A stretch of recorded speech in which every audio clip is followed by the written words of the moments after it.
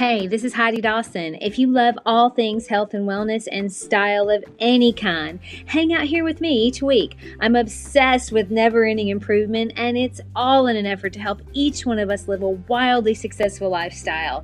Subscribe today so you don't miss a thing. Hi guys, welcome to episode 374 of the Wildly Successful Lifestyle Podcast.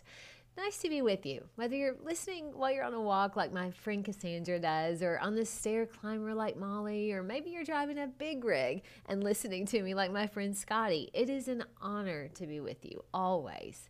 I guess I'm on a relationship kick lately, partly because I know how important it is, but also because of how much I've grown to appreciate that having great relationships is one of the true keys to a satisfying, beautiful life.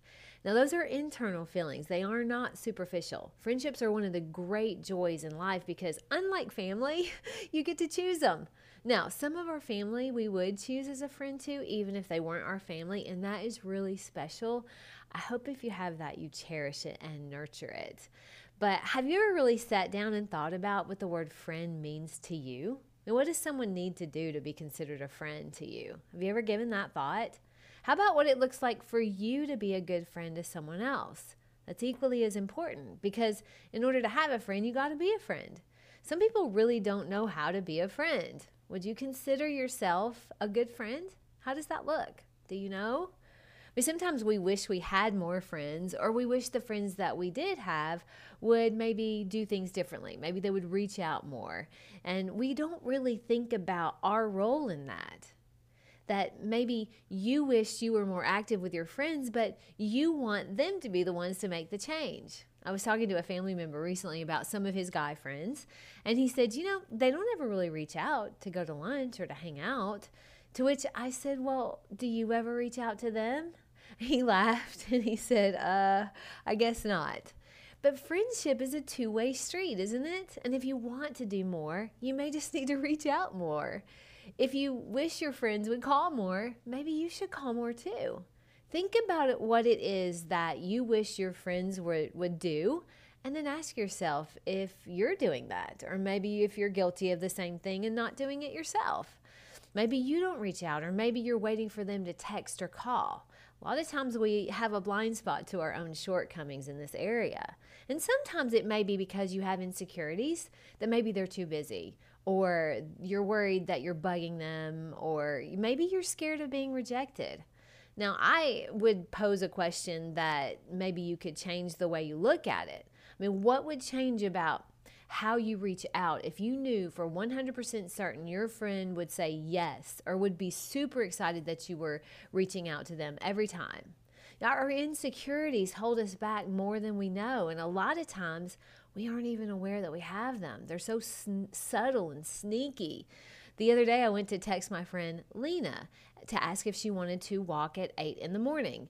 And I almost didn't hit send because I thought, she probably has a routine schedule and I'm messing it up by sending her this text. But that was a subtle thought. And it could have made it where I didn't send it, but I caught it. And I hit send anyway. And now, guess what? We're walking at 8 a.m. in the morning.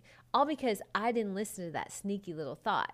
And those sneaky little negative thoughts keep us from doing things we want all the time. And it often plays a really big role in our relationships, especially our friendships. I mean, we're social animals. Regardless of what anyone says, life is better with friends. It just is. Real live friends, not the ones on Instagram or Facebook or whatever online group you're on. I'm talking face-to-face friends, coffee drinking, dinner sharing, there when you need them, friends. Life is better when you have them. Our true friends, though, are not there because of what we can get from them, or what we think they bring to the table, or because of how it looks to other people that we have them. That's not what we want our true friends to be. The ones that are our true friends feel like home, don't they? The ones that where time flies or stand still when you're together, the ones that you know in your heart are there whether they're physically with you or not. And they can only become that over time by giving it time, not giving up too soon, if someone disappoints you. And on that note, we have to acknowledge that friends should ultimately add to our peace. I mean, if there's someone that in your gut you know you need to distance yourself from, you should respect that too. That little voice inside is your inner guidance system, and ignoring it causes unnecessary heartache. And sometimes it causes you to not be open to other friends because you've got this other friend that you wish that you were free of.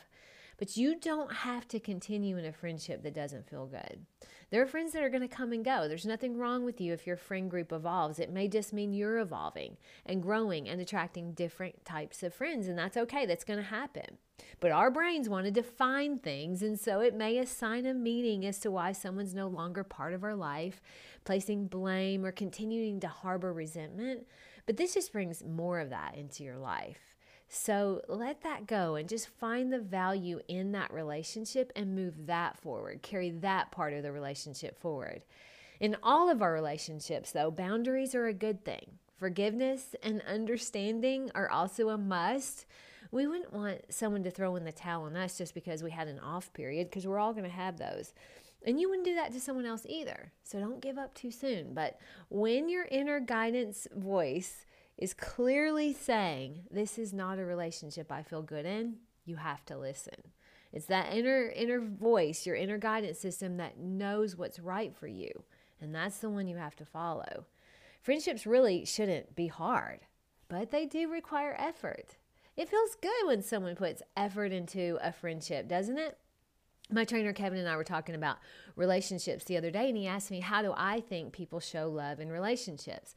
And the very first thing that popped into my head, I mean, nothing even close to this, was time. It's time. How much time I get to spend with someone, or how much time they're willing to spend with me. We get to choose who we hang out with, and our time is precious. The friends who really make time for us, and we really make time for them, those are the ones to hold close.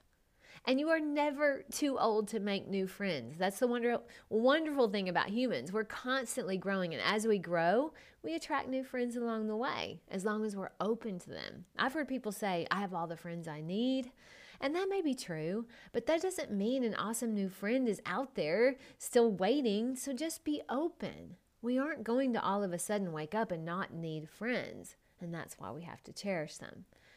Be the friend that you wish you had, and you'll find yourself with really special friends. It doesn't happen without a little effort. And sometimes you may be the one putting that effort in, and sometimes it may be your friend that's doing it.